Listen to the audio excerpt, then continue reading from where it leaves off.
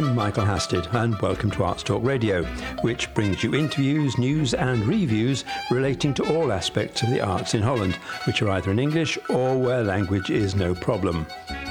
We concentrate on events in Amsterdam, The Hague, Rotterdam and everything in between or nearby.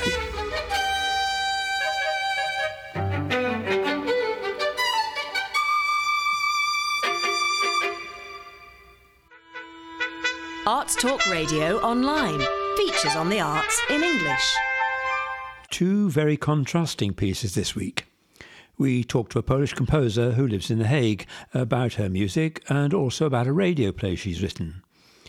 But first, we talked to our old friend, Amsterdam-based American comedian Greg Shapiro.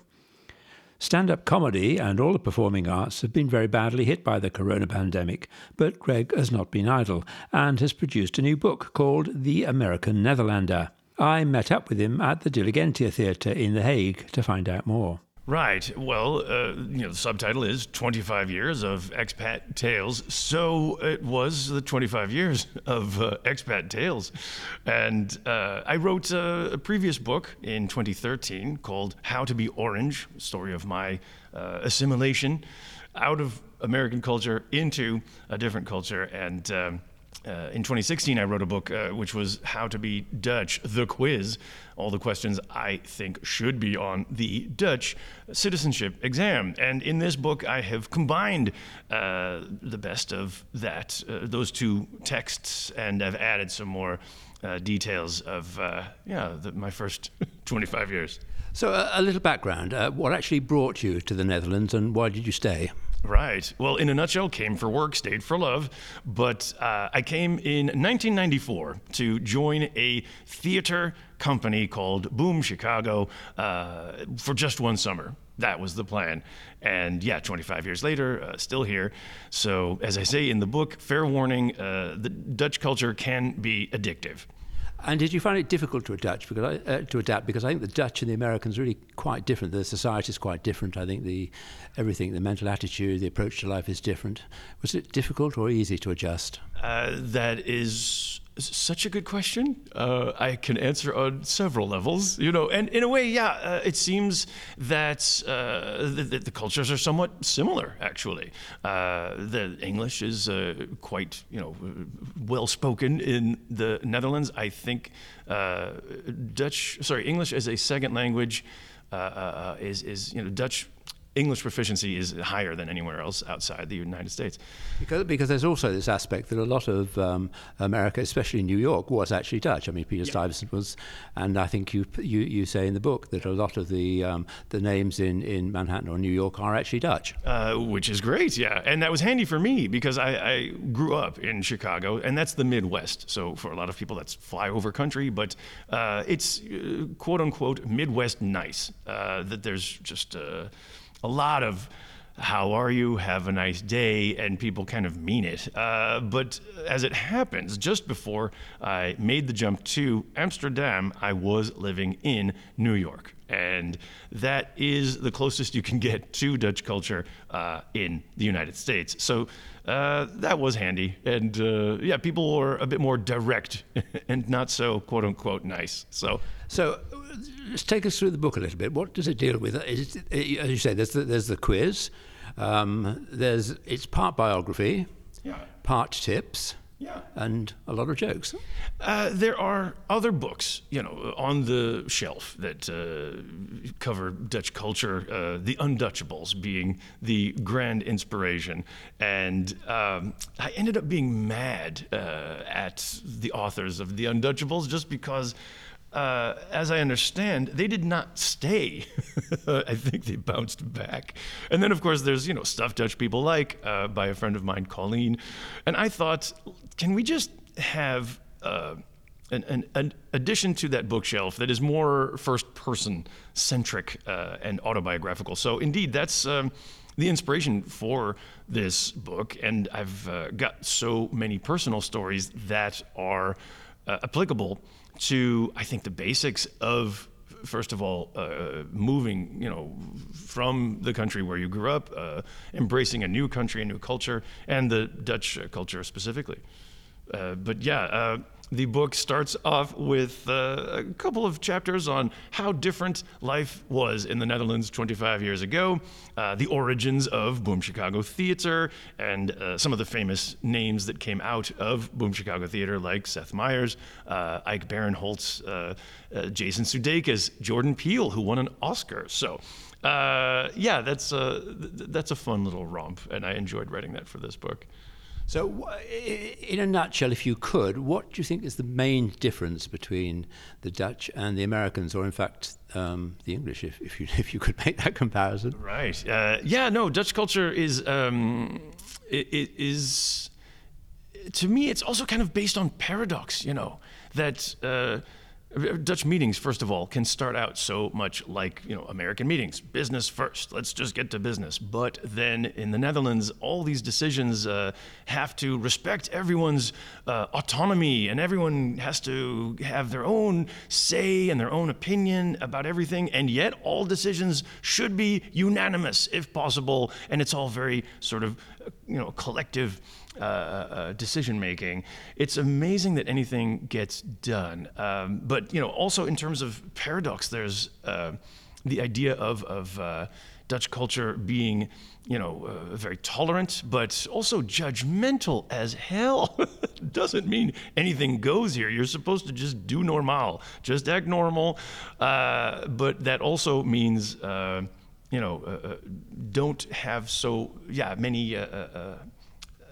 Don't put on airs, don't go about bragging. Then there's this Dutch sort of bragging detector that will, kick in and kick the legs out right from under you.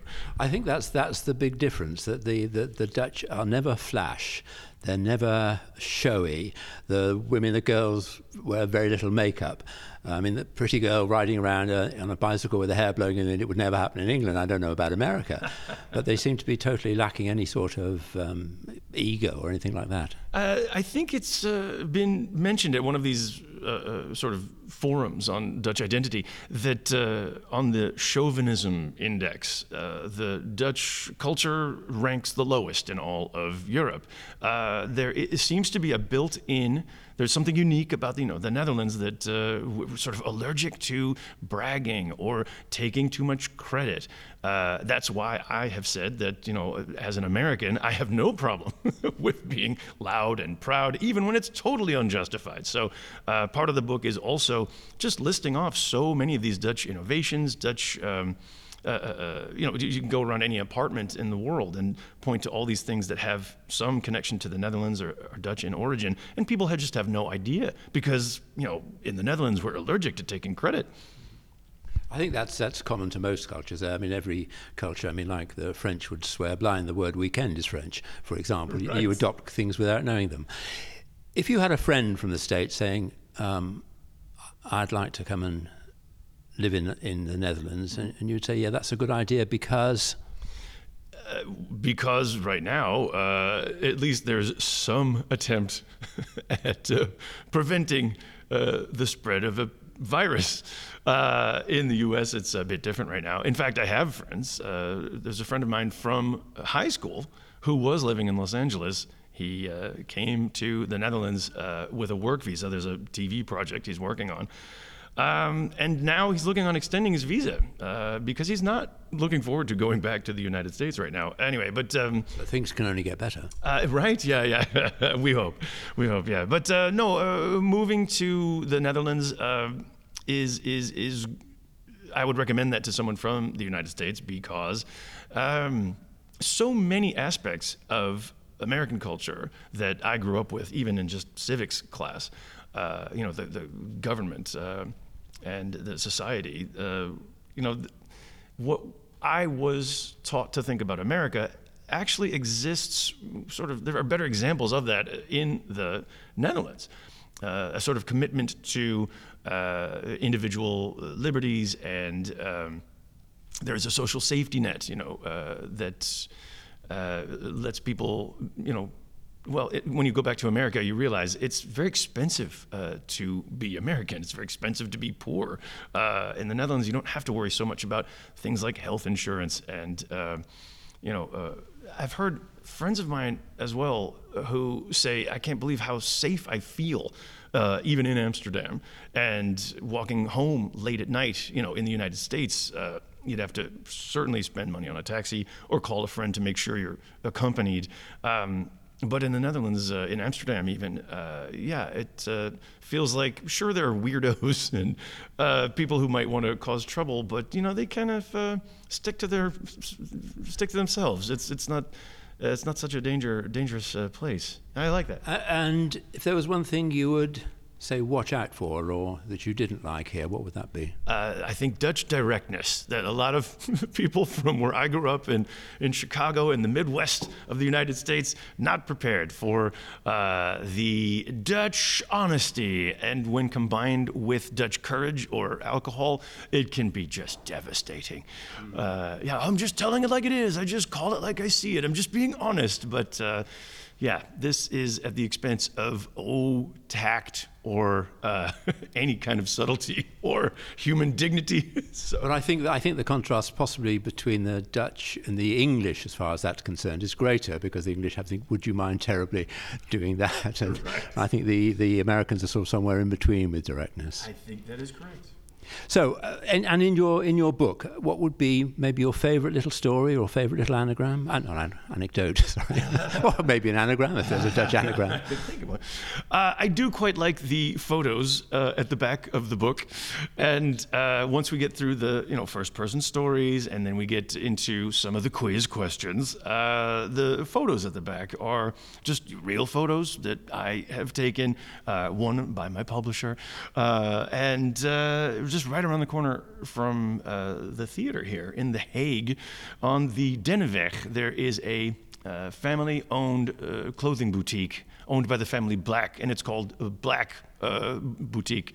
They opened up a side branch called Black for Kids, but the arrangement of the words on the sign basically says Black Kids for. And then when they have a sale, the sign says Black Kids for sale, sale, sale. I think this has been brought to their attention, but the sign is still the same. And but that's one of the big controversies in Holland at the moment, especially this time of year, is the Zwarte Piet. Yeah. Could you tell us a little bit about that? I've been writing about Zwarte Piet and Sinterklaas for years and years now. So who is Zwarte Piet? Well, first of all, the Dutch Santa Claus is Sinterklaas, and instead of coming on Jesus' birthday, ostensibly the 25th, the name day of St. Nicholas is the 6th of December. So the evening of the name day, I think, is the 5th of December. Big holiday here. Basically, that's when the kids get their gifts. So in America, we would have Santa Claus with his helpers, elves from the North Pole. In the Netherlands, it is not elves, but as an American, I would call it an army of Black helpers helping the one white man on the big white horse. There's really only one association that we have as Americans. These are really sort of Al Jolson blacked up anybody's really, aren't they? When I first came here in the 1990s, yes, it was straight up blackface. And if you would say anything about it, then, my then girlfriend pointed out, oh, well, that's just you being American. In the Netherlands, we never owned slaves. We just exported all of that, to... And provide the boat. When we sold them to the United States. But anyway, pretty soon with Boom Chicago, we started having African-American performers and comedians coming over, and they gave a different perspective. And indeed, the perspective of so many people who are with dark skin color, people of color.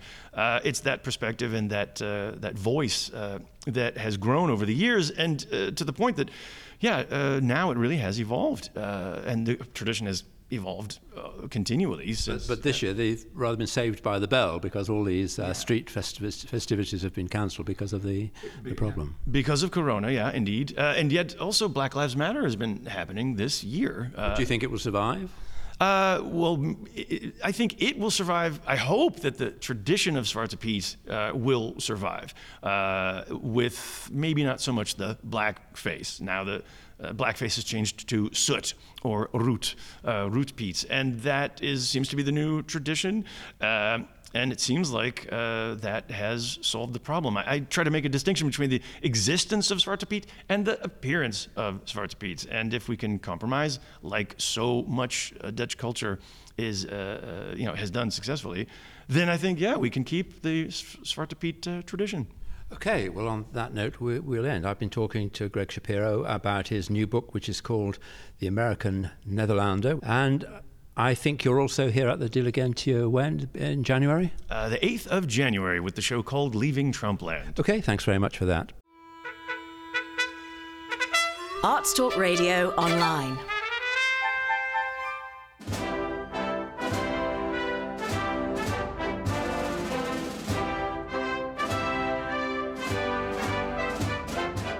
Folks, if you're looking for a great publication, Arts Talk magazine. They talk about the arts, and it is so great, bigly. It's the only news that is not fake.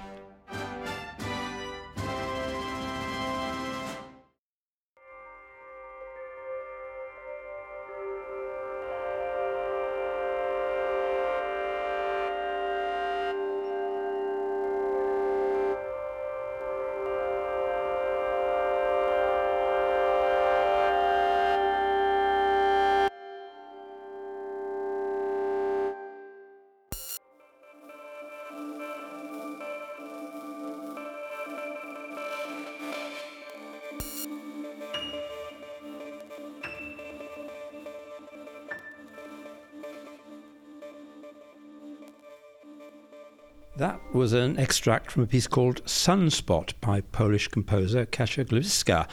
I'm with Kasia now at the Artec Studios in The Hague. Hello. Hello. Can you start by telling us a little bit about your work? How would you describe it? I'm a composer who was trained classically, who ventured into other genres as well. I believe that there is only one music. Therefore, I'm using all kinds of genres in my work. I concentrate on vocal works, stage and opera works, as well as film. Mm-hmm. And it's basically, or a lot of the ingredient is electronic. The pieces I listen to, there's a lot of piano and there's a lot of electronics. That is right. I find electronic a very relevant instrument for nowadays. And I find that I can connect with the audience using this element better. That's why I'm using it. And when you perform these pieces on stage, there's as often as not a pianist, and the electronics, are they done on stage or is that just a click track? So ideally, I perform it with the pianist and myself on stage. And so it's done in a way that I either record her while she's playing or I have things prepared. So there are some things that are prepared, but I do not like to work with with a click track. I find click track very mechanic. So that's why I am on stage when I perform, because I am reacting to whatever is happening on stage with my computer. So when ideally in a situation that we have all the ingredients, meaning that we have another sound engineer in the back, then I perform it on stage. It always fascinates me where composers get their inspiration. Do you sit down in the morning with a piece of blank paper and say, what shall I do now? Or are you constantly taking notes when you hear something? Well, inspiration is a great concept that I actually explored in one of. I actually wrote a PhD on how to combine inspiration and deterministic elements such as algorithms in composition. So inspiration for me is something that comes either from listening or experiencing it, and it doesn't have to be a sound, but it can be an idea that creates a sound inside of me.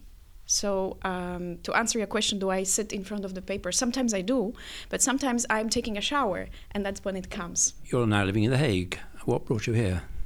I came to study with Louis Andriessen, a renowned classical composer, and that was already quite a while ago because it was in 2001. And that initially brought me here. I have met my future husband here, and I started a family here. So in a way, life brought me here as well. I also have a network of friends and professional contacts. I did go briefly to UK for 4 years. I did my PhD in UK. Then I decided to come back to this place because I think that Netherlands is quite a fruitful space for artists. And since I had my contacts and family here, I stayed here. But I do feel European. Being born in Poland, I studied in Holland and UK, also in France, and those all experiences I find very European. However, I have non-European husband. My husband is American. I have 2 kids who are both European and American. So, I feel like I'm the person from the world. I'm afraid we British are going to feel rather out of it next month. But I think Holland is an incredible place for progressive art of any sort. There are several very progressive opera companies here, and I think you work with opera. Have you written for full-length operas? Yes, I did. I worked briefly, for 10 years. I worked in Brussels, and that's where, in the Conservatorium. And that's where I met some other collaborators, and I started actually an organization called the Airport Society. It's a production house that we run with my colleague who happens to be also Polish, Christian Łada, who lives in Antwerp. And we produce operas. I have written now 3rd full-scale opera. Yeah. Wow, have these been recorded or performed? Yes. And or both? Yeah. Yes. Performed and recorded. And now I am in the talks. We are planning production of 2 next ones. Because of the pandemic, it will be a little bit stretched, our planning, but we hope to have a premiere in 2021, in the end of 2021 with Asko Schoenberg Ensemble, and then another one in 2023 with the Opera Rara Festival in Krakow. And it's not only music, because I think you've also written a play. Is that a first? That is the first play, but perhaps not the first text.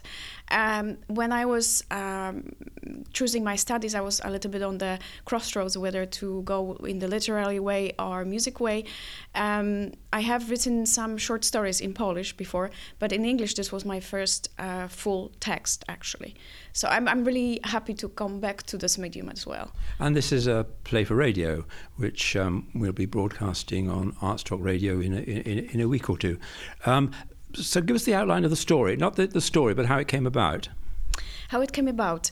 The story, I met Mirjam van Rijssen, who is the actual protagonist of this play and the real person behind the play. Although there are, of course, 2 real people here. I met her because I invited her to take part in a seminar, which was organized by Artex Studios. It was a seminar about the life and the work of Alan Turing. And she, Mirjam van Rijssen, is a professor of computing for society in Tilburg University and Leiden University. And immediately we struck a chord that her depth of experience and knowledge on the topic of how computers and computing influences life of people was fascinating for me. We started to talk. We started to meet also in Brussels because she has her office next to the European Union headquarters. She has an organization, a non-profit, which works with the topics of how technology influences the life, especially in Africa. And she has given me, she was actually invited by me to see one of my works. This was the opera Unknown, I Live With You, an opera based on clandestine writing of Afghani women. And these kinds of relevant topics have been in the focus of my work since quite a while. I find a special inspiration from from what is happening now and how artists can be relevant for the people today, from what is from the news and from the works of real and sometimes missed groups of people. So the organization that I work for, the Airport Society, our organization is actually busy with these kinds of topics, society and and the underrepresented groups. And Miriam came to me with this fascinating record of her more than 500 pages of WhatsApp messages between her and a refugee, and she was telling me about the stories because she thought that we can bring it more to the public, the topic of the emotion and the suffering, especially through the medium of music. And I felt very honored to be given this access to this information and to be able to give it a human and actually connection to what we here in the Western world perceive. Because I think we also read the news, and sometimes the news seems to be so much detached from what we experiencing now. But through the stories, because Miriam told me also about how it influenced her life to be corresponding with the person being in Africa, through the shaping of this text, I wanted to show how we are all connected and we are all human. Okay, well, let's just hear a little extract from the play. This bit is fairly near the beginning of the play, and it's Lillian, who's a professor at Leiden University, and she's just received a mysterious telephone call at home from a complete stranger. And this person is in a detention camp in Libya, and he's pleading for help. We need help from Geneva. We need help from God. In time, they will kill me and everyone else in this camp. Tesfaye. If they find out I've contacted you, they will execute me. I'm so sorry, Tesfaye. On this number, I get someone called Mahawi. Yeah, I buy time from him. This is not my phone. Can you trust him? I don't have an option, Professor Lillian. This is urgent. Our people are suffering and we are running out of time. Whatever you can do it quickly. Please. Take care with my future. I'm sorry that I've started your morning like this, dear Professor. Did anything result from this work? I mean, did you follow on, or did anybody follow on and help this guy, or find this guy even? So Miriam was in a contact with him for about 2 years, and she has helped through her organization to complete his case. So he had to bring his case to the court, how to get him out of there, and so she had organized the resources. And however, the pandemic has stopped those efforts. Unfortunately, there was a plane, there was everything arranged for him, and because of the pandemic, he was not able to leave. So he's still in the camp? No, he has escaped somewhere. The last message I heard of that he's somewhere in Syria. It's difficult, isn't it? Because there are thousands, tens of thousands of people like this, and you can't help them all. I mean, all you can do is just help one. Yeah, but I think that Miriam, through her organization, is trying to help more than one, because also the dialogue, this was a very special contact for her also because he has provided a lot of information. I mean, in this transcript that you hear, this is a fraction of that. And of course, I had to really edit the information, because you can imagine WhatsApp messages, because it was all WhatsApp messages, are quite hectic, are on short, on top of each other. There was lots of emojis, so I had to really dig into it. However, there was also lots of information that Miriam was trying to get from him, specific information on the conditions in the camp and on other people in the camp. And so she was able to provide even humanitarian help to others while he was telling about some shortages. So while he was there, she was not helpless. She was even she even brought this to European Union Court, that the conditions that the European Union thinks that is happening one way, but it was happening another way, and so on. So she was still working, and she's working, her organization is working all the time.